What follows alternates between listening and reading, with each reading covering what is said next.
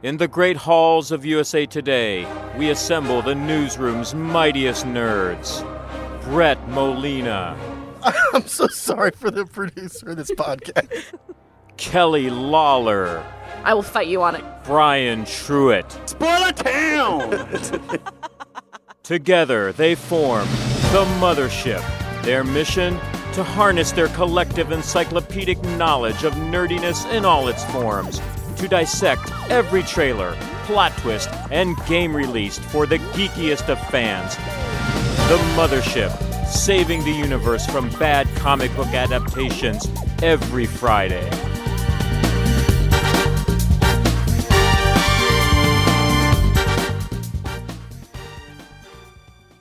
All aboard the Mothership, the Geek Culture Podcast from the USA Today Network. Thanks for joining us, and happy Friday, friends. Woohoo! Let's meet the crew. What? You have something to say to me, Brett? No, Kelly, you're wonderful and magical. Thank you. Let's meet the crew. I'm Brett Molina. I play video games, and my favorite Felicia Day performance is The Guild, going old school. I'm Kelly Lawler. I watch television, and my favorite Felicia Day performance is Buffy Season 7 because I'm predictable. Well, there you go. If this is your first time listening, welcome. New episodes of The Mothership drop every Friday, and you can subscribe for free on Apple Podcasts or wherever else you like to listen. And if you happen to be on Apple Podcasts, we would be so grateful if you could leave a quick review about the show. Because not only do you help other fans who love nerdy pop culture find us, as a bonus, we will give you a special shout out on the next episode. So try it out. Tell us what you want to see from the show. We love the feedback. You get a special shout out. Everybody wins. Maybe I can convince Brett to do it in a funny voice. You know what? Challenge accepted. We'll have to figure out the voices in a future episode, depending on how this goes. Brian could do it in his Ray Liotta impression. Yeah, that would be fantastic. I could do Christian Bale Batman or something. We'll see. Rachel. Don't forget, along with leaving a review, you can also get in touch with us on Twitter. We're at MothershipPod, or you can send us an email to mothershippod@usatoday.com. On to the main topic. Here's a clip. The key does have a power. No. It takes the darkest parts of you and makes a kind of, well, you met it. It's kind of like a depression monster. Looks like you, talks like you. But don't worry, it can't actually hurt you. Unless it gets in your head and convinces you to hurt yourself. What? But you'll be fine. It only affects the last person who touched the key, so just pass it along to someone else. That's what we did. Who's we? My former shipmates. After I stole the key, we passed it from person to person until we, ran out of options. What does that mean, you ran out of options? Hit an iceberg. I happened to be holding the key when we sank, because the rest of them just couldn't handle it. You have to be like a badass about it, and what can I say? They were weak. Okay, I'm sorry. Exactly how many of them survived the key before you? Maybe like half? This key made half of your shipmates kill themselves, and you gave it to me? Yeah, but don't worry. They were all pretty psychologically damaged already. That was from The Magicians, featuring a guest appearance from the one and only Felicia Day, who was our special guest this week. She has an incredible career, which includes the classic streaming series, The Guild, appearances in Buffy the Vampire Slayer and Supernatural, two favorites of the Mothership crew. She's just released her second book entitled Embrace Your Weird, Face Your Fears, and Unleash Creativity. Felicia, thank you so much for being here. Thank you so much for making time for me. Of course. Yeah, same to you too. Thanks so much. So we've both had a chance to look at the book, but for those folks who don't know a lot about it, could you describe what exactly your book's about? Yeah, my book is called Embrace Your Weird, Face Your Fears, and Unleash Creativity. And it is a funny kind of self-help book that is whimsical and geeky, and it encourages everyone to embrace who they are and just put more out in the world, overcome all those barriers that keep us silent, because I think creativity is really kind of self-care that all of us needs in our lives. So the book is full of like a lot of activities and exercises. I almost feel like the genre should be like a workbook. Did you sort of try them all out before you included them to like make sure they were up to your standards? Oh, absolutely. Everything in this book is hard-won wisdom from my growing up and getting over all these barriers that I've had over the years to getting my creativity out there. So I wanted the book to be interactive because most of my fans are online, and I really love that sort of one click away feeling. And so really it's a guided kind of journey together to go from not being as creative to having a mission kind of in the end. And so, yes, I did try out all the exercises, and they actually took the most time to come up with because I really wanted to make them fun and innovative and come at these ideas and concepts like procrastination and finding out who you are in a different and engaging way. Did you do the exercise where you have to rip a page out of the book? Well, I mean, I didn't do that one, but I have ripped a book before, and it felt very bad. It felt very, very counterintuitive, but that's what I'm trying to do in everything in this book. I'm trying to get people to see their lives, themselves, their creativity, the things that block them, all from a different angle, because if you see it from a different angle, you can maybe attack it in a different way and get over it a little bit quicker than you did in the past. So in the chapter Enemies, you have a lot of exercises about anxiety that look a lot like cognitive behavioral therapy. Did you consult with professionals on that? No, I did not. I have not done cognitive behavior therapy, but now that I'm investigating a little bit more, I do see echoes of that. I've done a lot of therapy in my life, not specifically cognitive behavior therapy, but I do, over the years, I consider it kind of like a mission of mine to get over my anxiety and get over all my issues, especially around anxiety and these things that hold my voice back a lot. So I definitely see it falling in line with some of that, but I have not consulted professionals, and if everyone should seek more help if they feel like that's a direction they need to go in with actual professionals. So in your first book, which is a memoir, You're Never Weird on the Internet, almost. It's very It's long, but awesome. I love it. You say in the intro to Embrace Your Weird that you found out that your first book inspired a lot of your fans to go out and create things and name a hedgehog after you. So that's why you ended up with this book. But are you thinking of ever returning to a more narrative book writing, either fictional or not? Oh, for sure.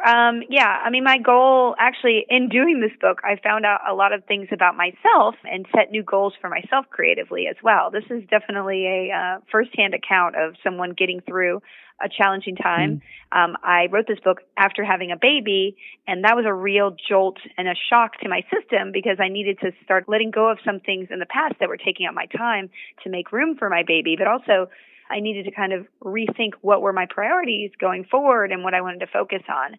So I think everybody in their lives, whether you're going through puberty or getting out of high school or college or turning 30 or having a baby or retiring, when we go through big transitions in life, we need a little help and we need some introspection so we know that we're kind of setting out in a new direction that's going to be even more fulfilling than where we came from.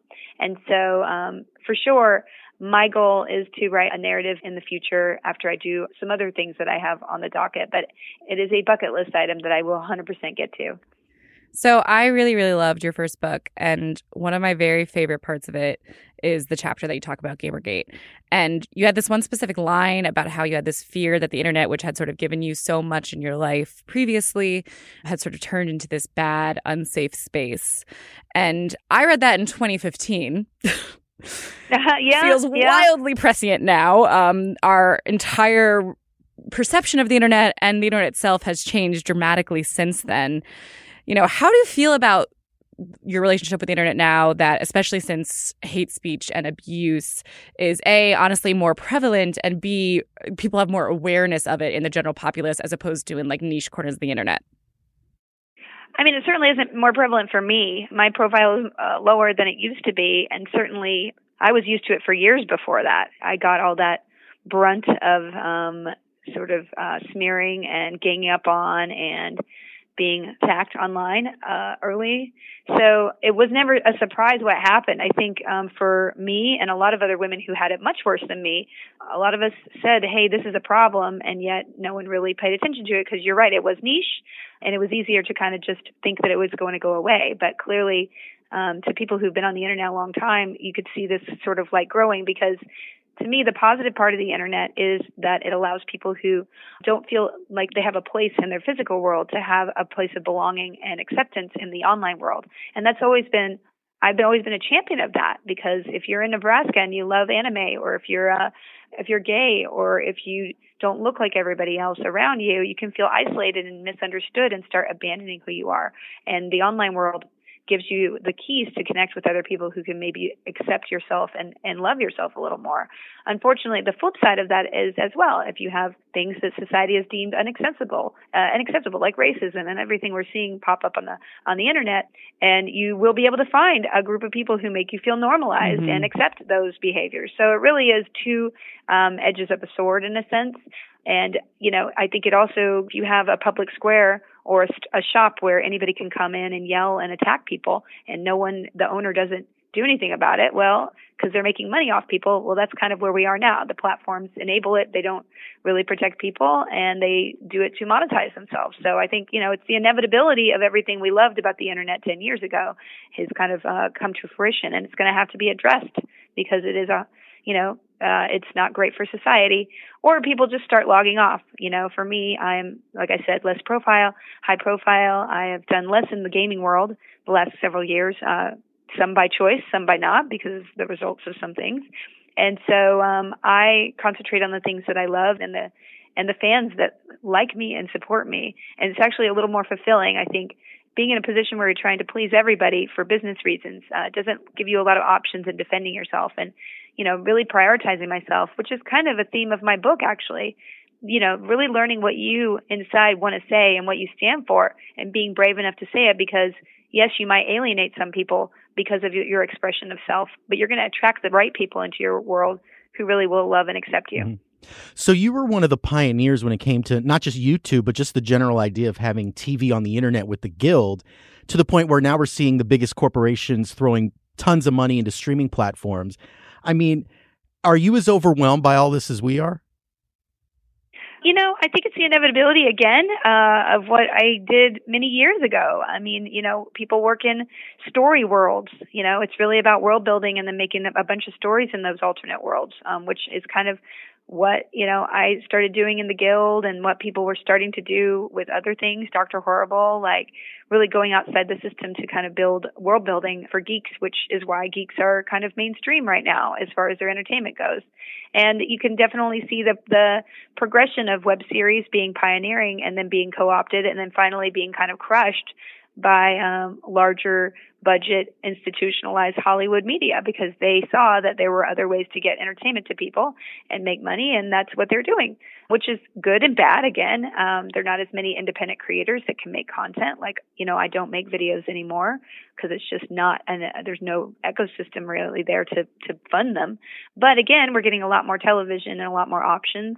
So yeah, it's just the progression of media. There's always going to be outliers that pioneer, and then that's going to be co-opted and rinse and repeat. So I'm just really glad and fulfilled to be on the cutting edge, and also just maintain a connection with my fans for so many years. It's very important to me. So however large the fan base is, I will be expressing myself in a way that hopefully they like. You were on the 7th season of Buffy the Vampire Slayer, and obviously that's one of the many reboot, revival, remake, whatever you want to call it these days, that's in the pipeline coming from Hollywood. Did you have any thoughts about that when you heard that announced? I mean, I think it's very exciting.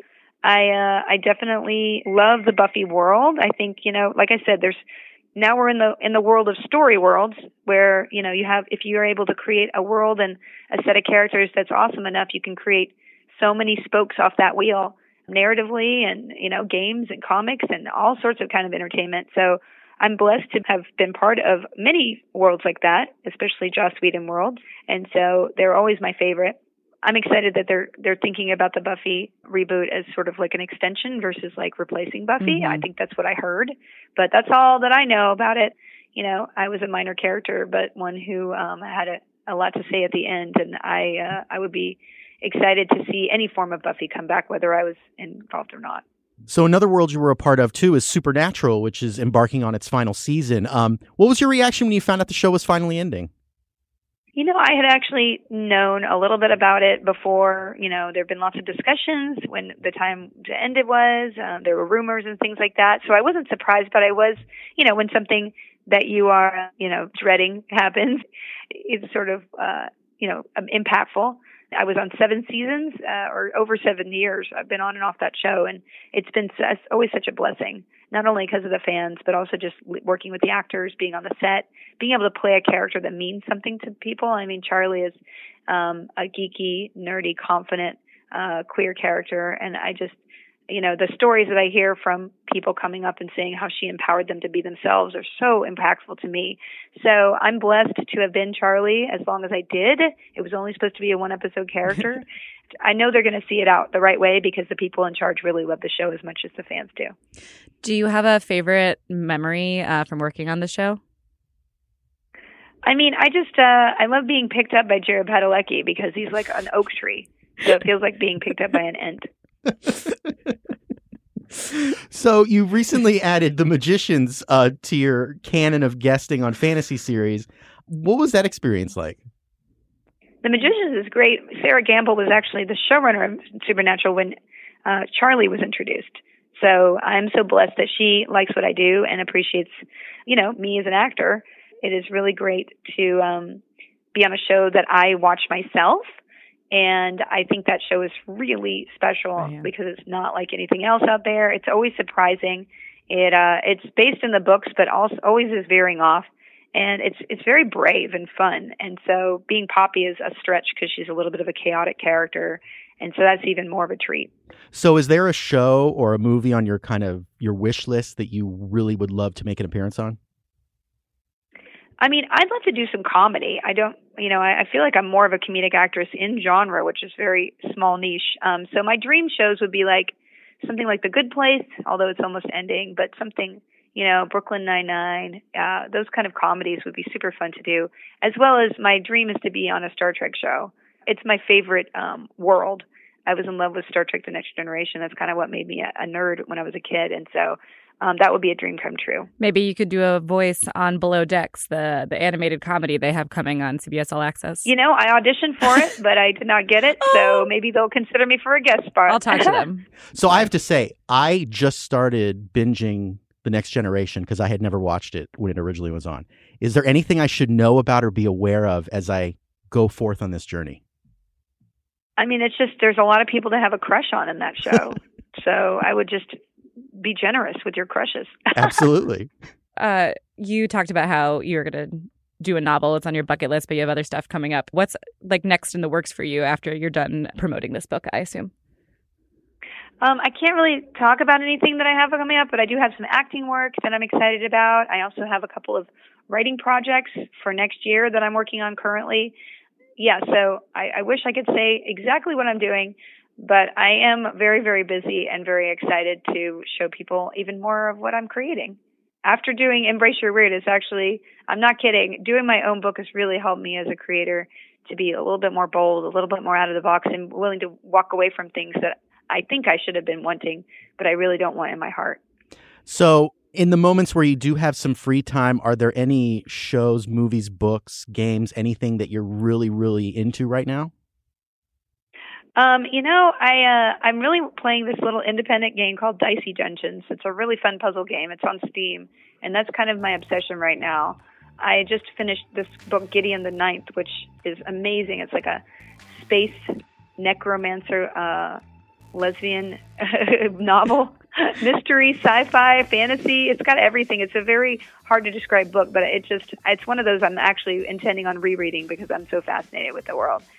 And, for TV, I've been very negligent. So I just finished The Boys, and I just love it. So underappreciated for sure, that show. So I have to ask, since everybody's talking about it, have you played Untitled Goose Game yet? I have not, because I've been on tour since it came out. So that'll be definitely, I stream weekly on Twitch. So I'm 100% going to be doing that game as soon as I get home. Okay, awesome. Well, we're looking forward to it. And best of luck with the book and everything else you have going on. Great. Thank you so much. Thank you so much for taking the time.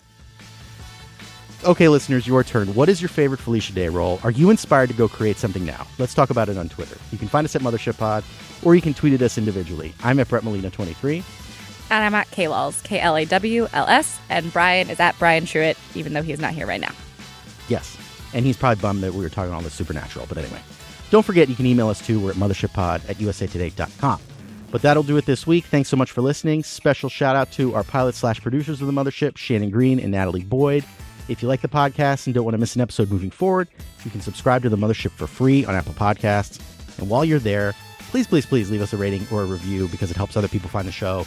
And we love the feedback. You play a very important part in how the show is, so we really appreciate it. If Apple Podcasts isn't your jam, you can find us on SoundCloud, Stitcher, or pretty much anywhere else you listen to podcasts. So until next week, nerds out. Bye.